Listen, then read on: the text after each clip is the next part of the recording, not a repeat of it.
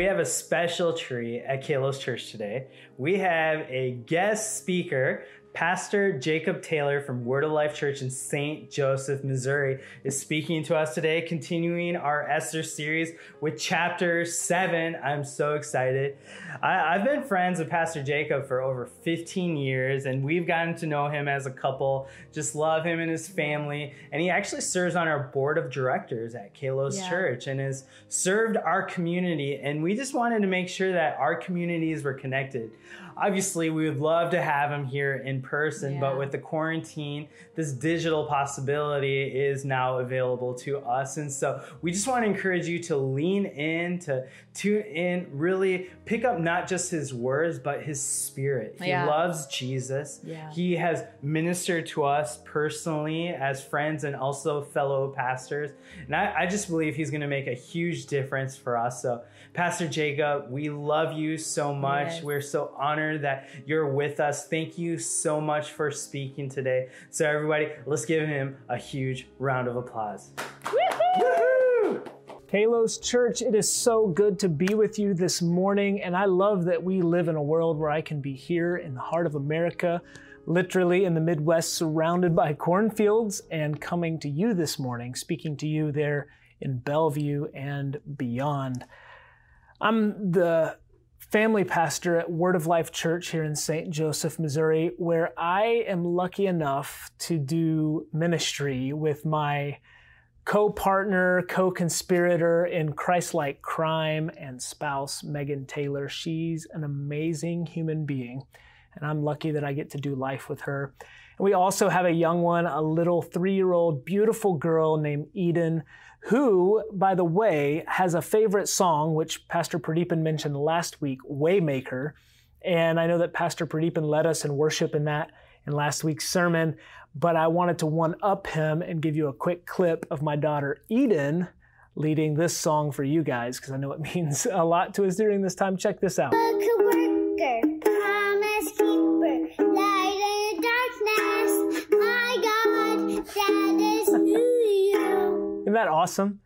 I remember being in college with Pradeepan. We went to university together, and I have a lot of stories, a lot of things that we did together that honestly are totally not appropriate for me to share here on this platform. But I do remember one thing that used to happen periodically in the evenings. Pradeepan and I, with a group of guys, would go downstairs to the bottom floor of our dorm building, and there would be a small chapel there in EMR, which was the dorm building on our university campus we lived in. And it was probably big enough to hold like 12 people. I don't know if they built it for like the 12 disciples kind of thing, but it was tiny, this little tiny chapel that was like the size of a broom closet. And we would have an acoustic guitar and like sing songs of worship together. And we would pray bold prayers about God using our lives to bring about the kingdom of heaven here on the earth. And I am so glad that Pradeepan met Amritha, because together I believe that God is answering those prayers in and through their lives. Amen and amen. And I am so proud of Kalos Church. We have been following your journey from here in Missouri, and it has been an awesome journey to watch. So a huge applause to the Kalos community for making known the beauty of Jesus there in Bellevue and beyond. It's awesome. Amen. Well, we're going to dive in and continue our series this morning on the book of Esther. But before we do, would you pray with me? Let's pray. Oh God, you have made of one blood all the peoples of the earth, and sent your blessed Son to preach peace to those who are far off and to those who are near. Grant that your people everywhere may seek after you and find you. Bring the nations into your fold. Pour out your Spirit upon all flesh, and hasten the coming of your kingdom. Through Jesus Christ our Lord, amen and amen.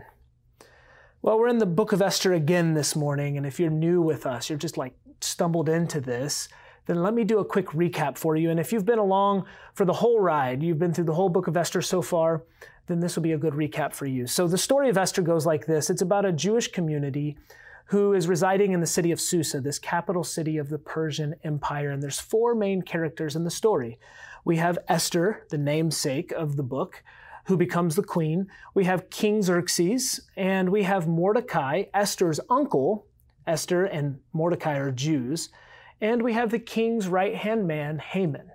Now, through a series of events, Esther becomes queen, and she's Jewish, but she's secretly Jewish, so the king doesn't know it.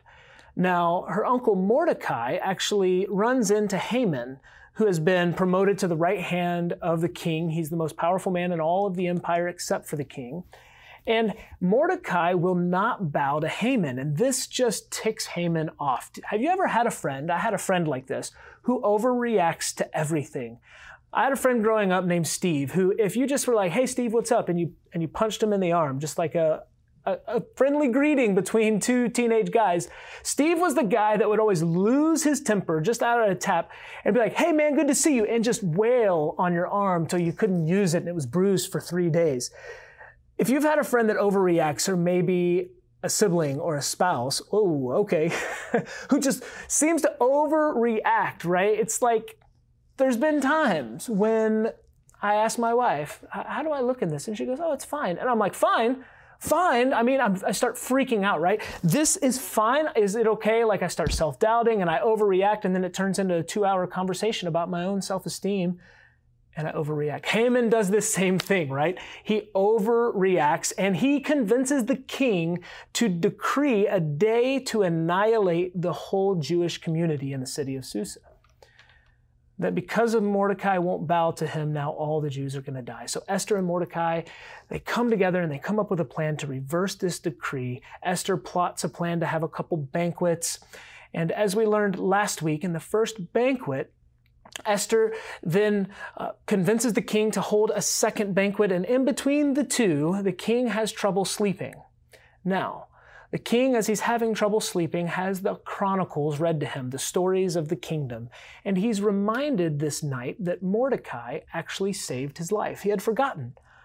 And so he awakes the next morning, and little do we know, at the same time that the king is having trouble sleeping, Haman is on his way home drunk from the banquet, runs into Mordecai, and they have another altercation, and now Haman is explosive again, and Haman decides that he's going to set up gallows at his house to hang Mordecai from. So he comes up with a plan to actually execute Mordecai at his own home. The king is having trouble sleeping, being reminded that Mordecai saved his life. Do you see a grand reversal about to take place? And the next morning, Haman comes to the king to request permission to execute Mordecai. And the king says, "Haman, this guy Mordecai, I totally forgot. He saved my life." And a big shift happens. The king commands that Mordecai be honored by Haman publicly throughout the kingdom. Now, on the same day, Esther throws the second feast. And so after all this drama, we pick up the story in chapter 7.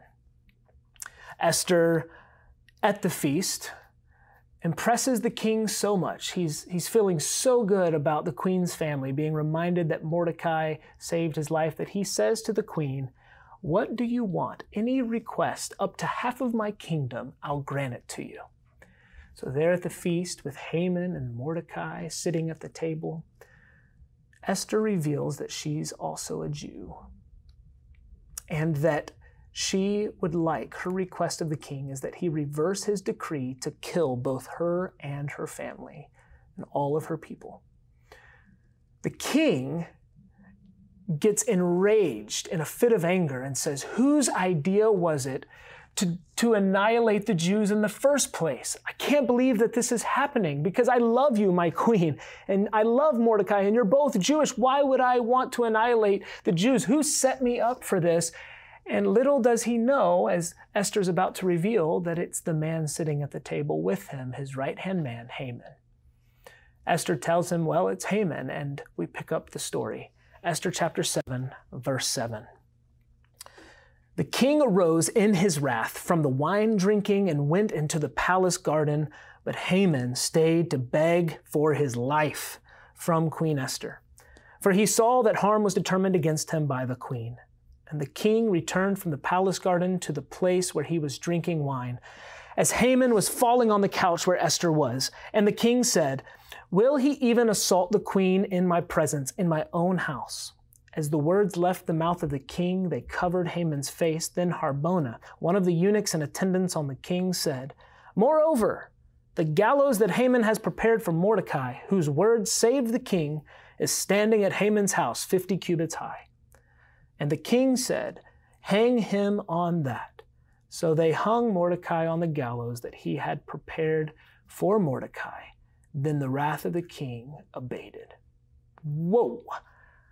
Talk about drama. I'm telling you. I know some of y'all got drama going on in your life. I mean, I've been working in ministry for years. I've seen some drama. I've had some drama in my own life. Like I always say, if you take my family tree, like here's the family tree, and you turn it upside down, my family tree more looks like the root system, right? It's complicated. It's messy. There is no making sense of it. Drama, drama, drama. And let me tell you that Esther, the book of Esther, is full of drama. Chapter 7 specifically, when I got a call from the Jivas and they said, we want you to teach on Esther chapter 7, I thought, why me? Esther chapter 7, it's just a book of like violent drama. The king is angry and Haman is hung on his own gallows that he had intended for Mordecai. A great reversal happens, and I thought maybe I could preach, you reap what you sow, right? Jesus says, in the manner that you give, it'll be given unto you. In the manner that you judge, it will be judged unto you. But honestly, as I sit with this story in this chapter, the whole story, in the midst of this drama, the question that plagues this preacher is this question. How in the world, in all of this, do we find God? How do we find God in this? And that's going to be the question that echoes from the story of Mordecai and Xerxes and Haman and Esther, all the way throughout the ages to us today in the year 2020. In every area of our life, I believe right now the question that many of us are asking, how do I find God in all of this? My hope this morning is that we can do some work to answer that question, which is also the title for this morning's message. How do we find God? Maybe you look around at the world right now and you see a pandemic and racial injustice and the division of our country, or maybe right now you're experiencing a personal tragedy or entering some of your darkest days, you feel like, in your life. And you're asking that same question, where is God in all of this? First, I want to assure you, I want to speak this to you. These words, you are not alone. You are not alone in an isolated place of doubt right now. You are not alone in your struggle in this space with pain and suffering. You're not alone in asking this question. I know that the church has been a place at times for some of us where we've experienced shame and when we've wrestled with doubt and questions of God in the midst of a struggle. But I want to tell you that that's not the beauty of Christ, which Kalos is all about. That's not where we're going this morning. And secondly, I want to tell you that I will not seek to give you a cheap answer, a trite answer to this important question for many of you who are in the struggle of your lifetime. I make that commitment to you. Finding where God is in the midst of the struggle, in the midst of pain, in the midst of suffering, it reveals one of the most profound truths about who God is, the character of God. Finding where God is in the midst of struggle reveals a profound truth about who God is. And this question, where is God, is most famously answered by a young man in my life by the name of Elie Wiesel. Now, I don't know Elie Wiesel personally. He's a beautiful human being, but I've sat with his book, Night. And I will tell you this, it's a heavy book. It's a book where he recounts his story of being a Jew in the midst of an empire where the empire was seeking to annihilate all of the Jews. You know this as the Holocaust. And he was in a concentration camp, and he recounts the horror story of living through that time. And can I just make a side note?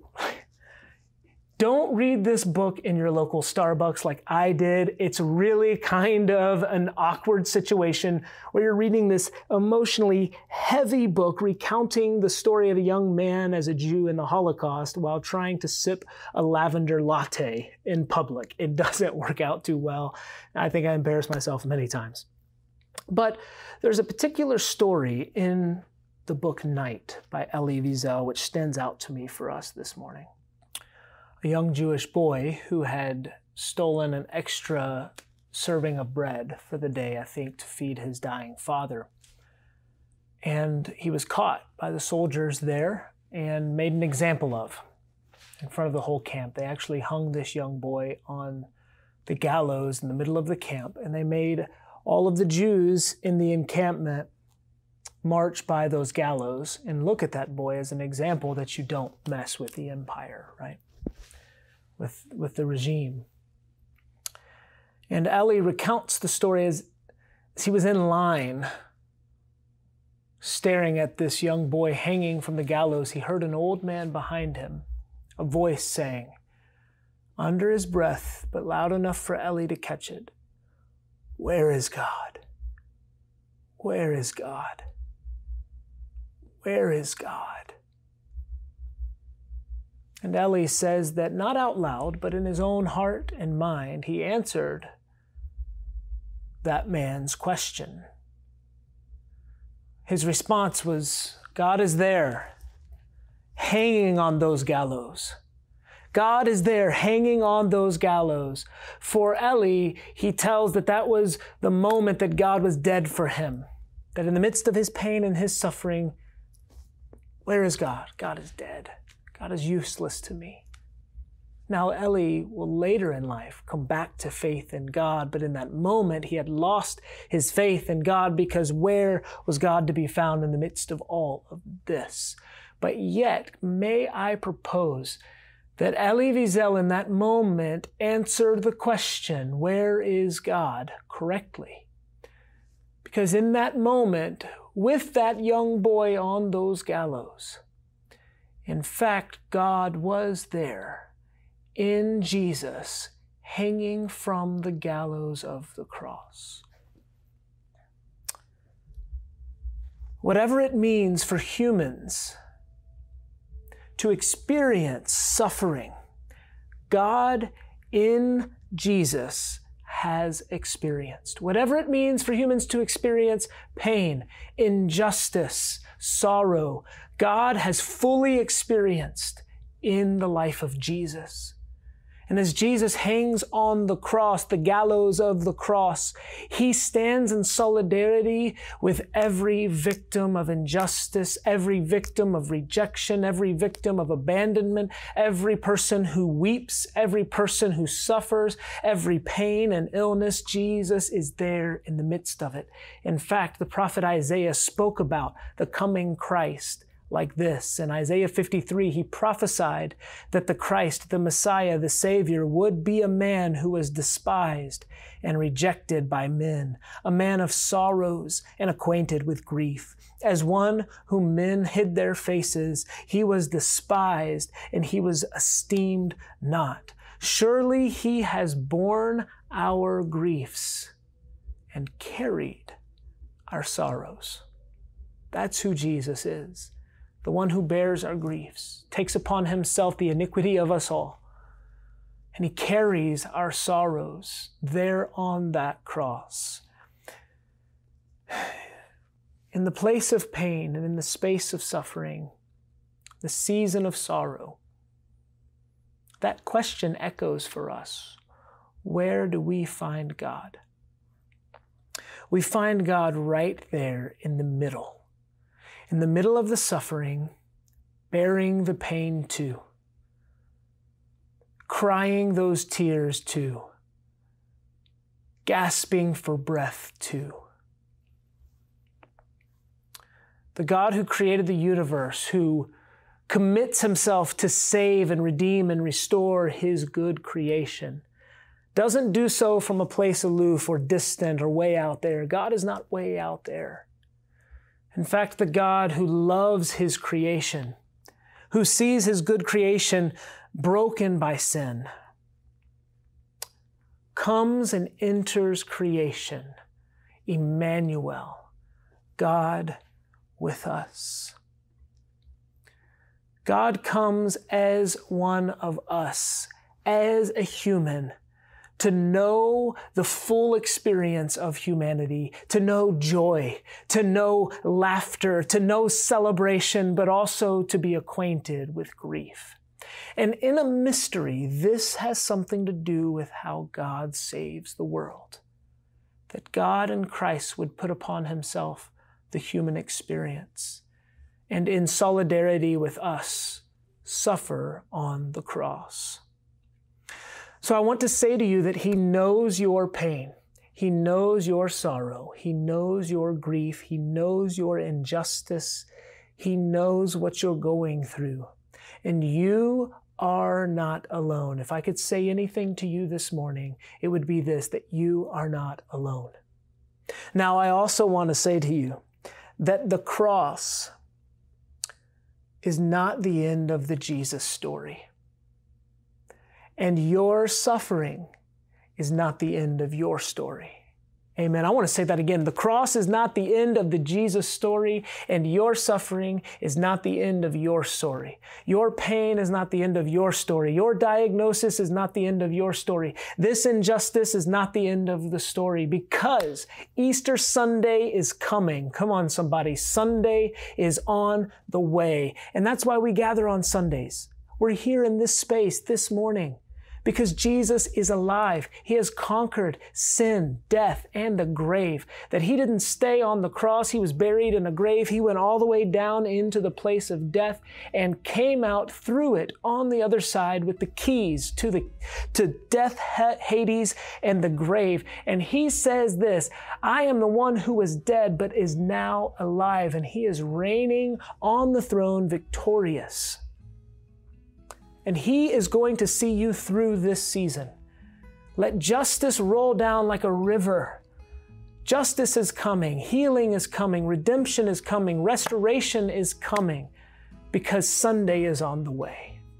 Every Sunday is a mini Easter where we are reminded that Jesus is our Savior, who both suffered with us, but will bring us through that suffering into victory. He will bring us through that pain into healing. He will bring us through injustice into a place of justice where all is made right. That is the good news, the gospel of our kingdom. Amen and amen. 2 Timothy chapter 2, verse 11 says that this saying is trustworthy, for if we have died with Christ, we will also live with him. Come on, Sunday is on the way. Ephesians 4:10 says, he who descended, who came down, speaking of Jesus, is the one who also ascended, who is on the throne, that he might fill all things with himself. That he might fill all things, so that the psalmist can write, if I ascend to heaven, you are there. And if I make my bed in Sheol, if I make my bed in the place of the dead, you are there. And this is why Jesus says in Matthew 28, those famous words to his followers, behold, I am with you always, even to the end of the age. You are not alone. Sunday is on the way. Amen. Well, I know this not just as a truth found in Scripture, but because of my own personal story. I was a young man who, had the world. It was like I was living a dream. I loved my life, and then my life fell apart. My family shattered into pieces. My mom became overwhelmed with substance abuse and eventually found herself in homelessness, and my dad trying to hold it together and pay bills, and his own struggles in that time with depression, and whatever he tried to do, he just couldn't make ends meet. I don't know if you've ever been in that place. Maybe you're there now.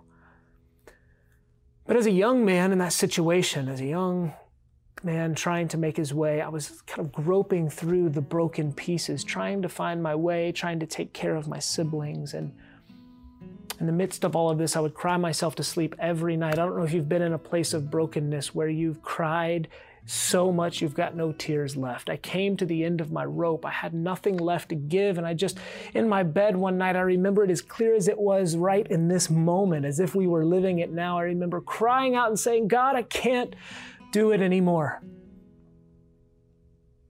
I can't do it anymore. I'm done. I wonder if you're there. Maybe even now you've tuned in and for some reason you found yourself here and you're in a place where you're going, I'm done. I just can't do it anymore. In that moment, I heard these words ring true. I felt like on that cold night that these words came to me in a tangible way that felt like a warm blanket of love that engulfed me. I felt the love of God so strong in this moment, and I heard these words, I will not leave you or forsake you. Though your mother, your father may fail you, I will take care of you. And I realized that these were words from Psalm 27, Verse 9 and 10, the psalmist says, God, do not hide your face from me. Do not turn your servant away in anger. You have been my help. Do not leave me, nor forsake me. O God of my salvation, when my father and my mother forsake me, then the Lord will take care of me. And I want to say this, that in my story, from that moment on, there was a confidence that was born inside of me that reminded me each and every day that I was not alone, that Jesus was speaking to me saying, I am with you always, even to the end of the age, that I will carry you through, that I'm standing with you, beside you, that I'll uphold you in your weakness. I'll be your strength. When you fall down, I'll pick you up. I'll carry you on. I will not leave you or forsake you. And he did a true work of love and faithfulness in my life. And he took my broken pieces and began to put them back together again and restored my relationship with my own mother that I had felt abandoned by. And he put the pieces back together for my father. And he actually used my story to reach young people year after year after year. And that now I'm called to a place of ministry where he's using my broken pieces and my brokenness and pain to bring healing for others. Jesus carried me through. My suffering, my sorrow, my pain wasn't the end of my story. Because Sunday was on the way, resurrection was around the corner. Jesus was going to bring restoration and salvation into my story, and I believe this with all my heart. This morning, the thing that you're facing is not the end of your story. That Jesus is standing with you and for you. That he will carry you through. He knows your pain, your suffering, your situation intimately. And Sunday is on the way. Salvation is right around the corner. Hope is just about to spring forward. Justice is about to roll down. I believe this. Hold on to it. You are not alone. You are not alone. I want to close with this scripture. This passage from Romans 8. So famous. Why don't you maybe in this moment close your eyes and receive this word?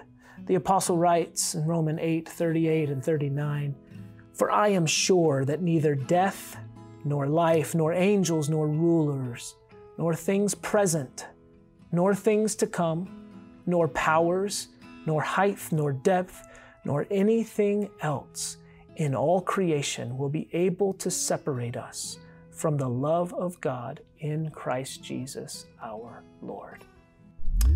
Amen and amen.